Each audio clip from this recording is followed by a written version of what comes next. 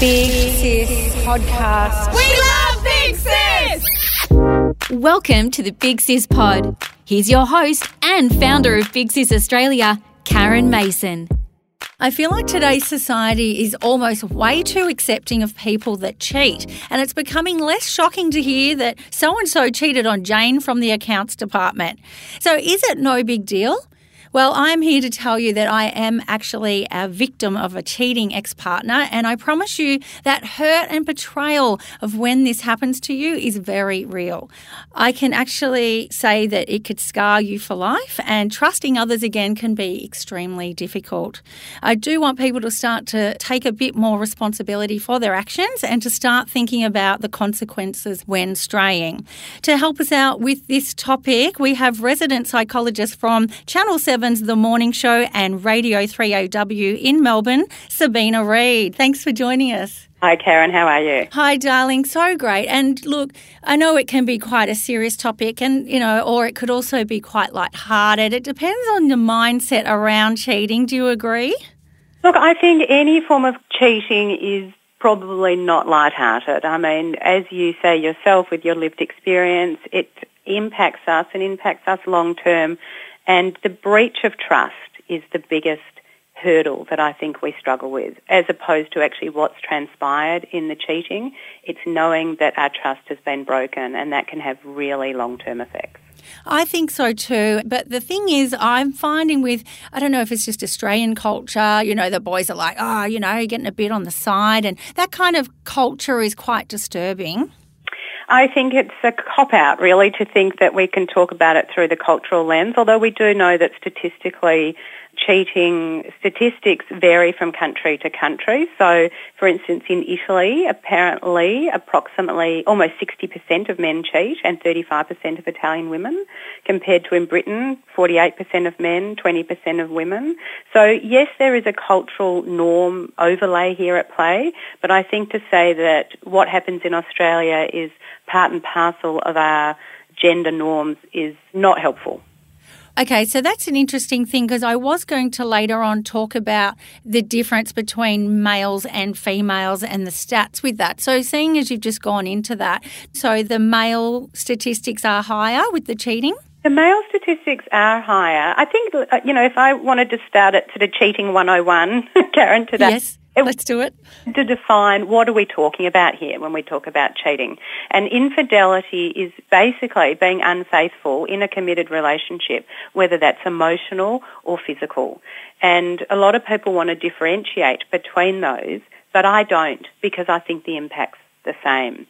So there is gender differences in that women tend to have more emotional affairs and men tend to have more physical affairs, although that's, those are generalisations, and of course vice versa happens as well.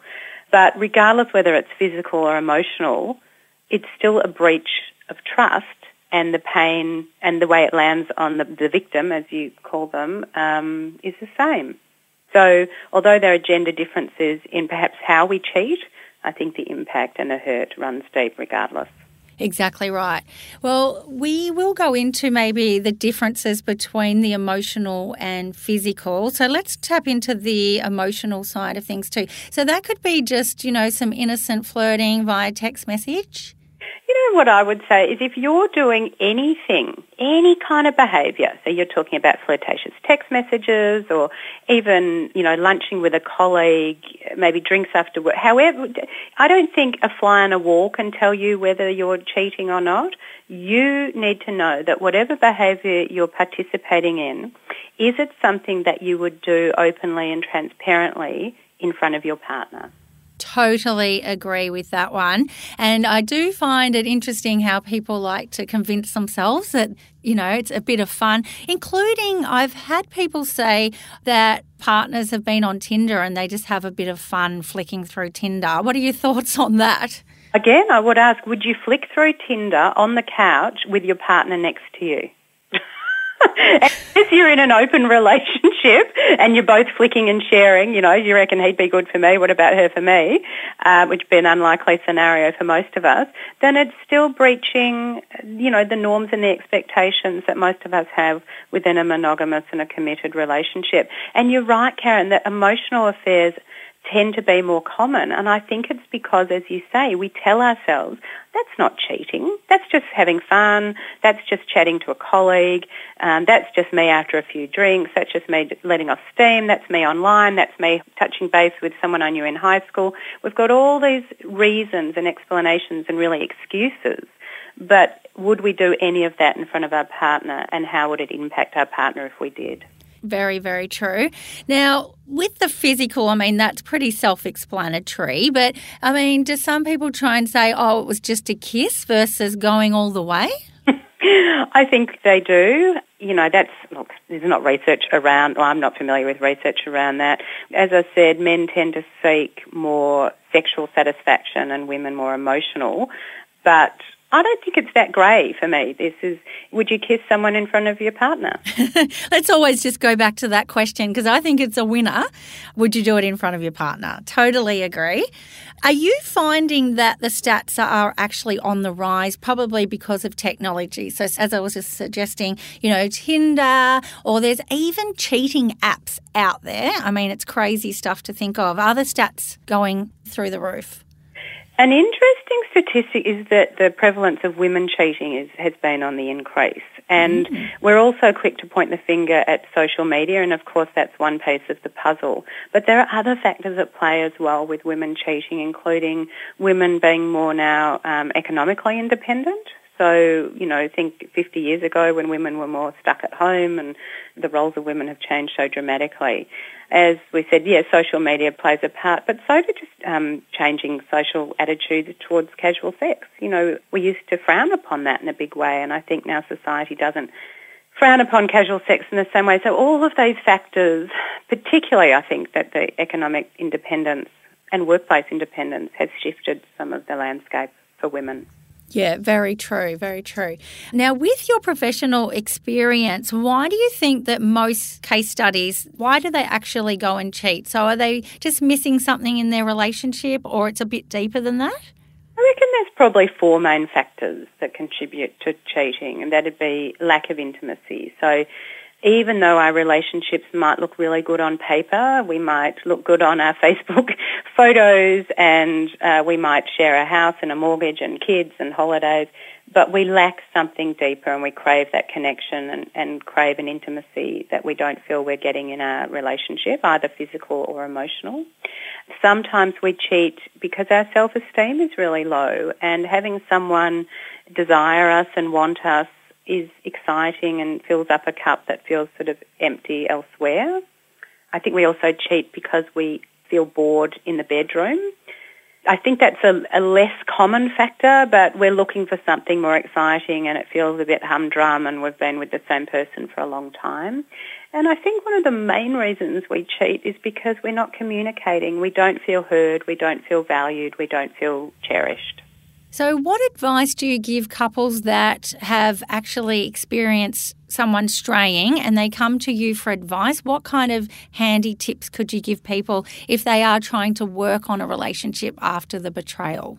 Yeah, I have got a bunch of tips, and the first would be just dealing with the aftermath of an affair, and then I've got different tips that I would give for the spouse who cheated and different tips for the spouse who's been deceived. So just to kick off, after any kind of breach of trust, really it can be a chance to rebuild the relationship, or it can be a chance to make a decision to leave.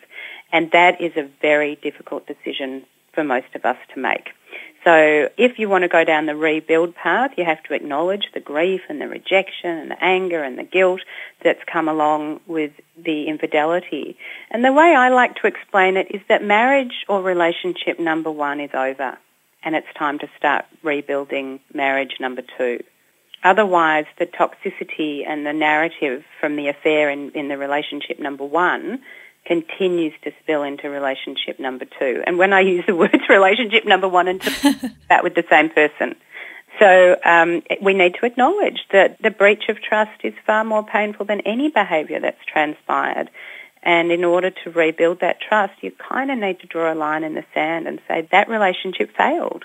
And what can we do now if we want to rebuild our relationship again? So for the spouse that's cheated, they need to first and foremost accept responsibility for the affair. There's no point in making excuses because that just digs a deeper hole and creates more layers of hurt. They need to absolutely cut all ties with their lover or whoever they've had an affair with. And for some people that's really difficult because affairs are so common in the workplace, and it might mean resigning from your job.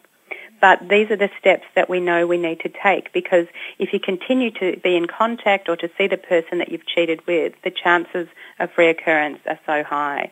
And it also gives a message to your current partner that you're not truly committed to, your current relationship. I think also for the partner who has cheated, they need to be able to answer all questions. And I see in my clients, often partners who have cheated will say, I've explained everything. I don't know what else I can do. And yet he or she continues to ask me questions and continues to want to unpack their pain and their anger and their grief. And that's what we need to do. We need to be able to sit and listen for as long as it takes and to understand also what led to the affair. What was it that you were seeking? What was the unmet needs in the relationship at the time that had you stray? And then make this commitment to marriage number 2, knowing that marriage number 1 is over. Look, it's such a tricky situation because for me, I always said, if someone cheated, I'm out, and I've always lived by that, but I haven't had, the family with the kids, and you probably would find that. Is that the most common reason why people try and work through it? Like if they're married, they've got kids, is that normally sort of the highest priority for keeping the relationship together? I think that is a common factor for couples to want to stay together, but there's so much more than that at stake. There's trying to understand, why we were rejected, not letting go of the hope of the future that you had always signed on for, wanting to continue to live the dreams that you shared together when you first became a couple. So yes, there's practical issues, and of course children are, probably the primary one for a lot of us. But I think there's a lot of deeper levels that have us want to explore a relationship and not leave prematurely as well. And I always, when couples come to see me in my rooms, I always start with the premise of hope, that there is things that we can do to strengthen a relationship, but both parties have to want to play that game. So from your experience, when someone has actually cheated, what's the likelihood of them doing it again? So once we've cheated, it's 3 times more likely that we'll repeat that behaviour again. So for many of us, if we're getting into a relationship that's based on infidelity, in other words, our partner is cheating on someone to be with us, it's easy to turn a blind eye to that and think that we're special. But if they've cheated once, the likelihood is that they'll be 3 times more likely to cheat in a future relationship. So that is a red flag to be wary of. Oh, my goodness. So that is true, because I've always thought once a cheat, always a cheat. So that is true. Well, once a cheat, 3 times more likely a cheat. Wowza. Beware. Indeed. Well, you've been very helpful, even for me to get my head around some of this. So thank you so much for your time. Your wealth of knowledge about this topic is just, mind-boggling. So if you are interested in finding out more information on Sabina's services, just head to her website, which is sabinareedpsychology.com.au. And you can also find her on many different social media platforms, including Facebook, Instagram and Twitter. Thank you so much for your time. Good, Karen. Great to chat. If you miss me too much in between the weekly podcasts, you can jump onto our website, bigsisaustralia.com, where you can read our blogs, watch funny videos and even win prizes for becoming a VIP sister. I'd love to see you there as well.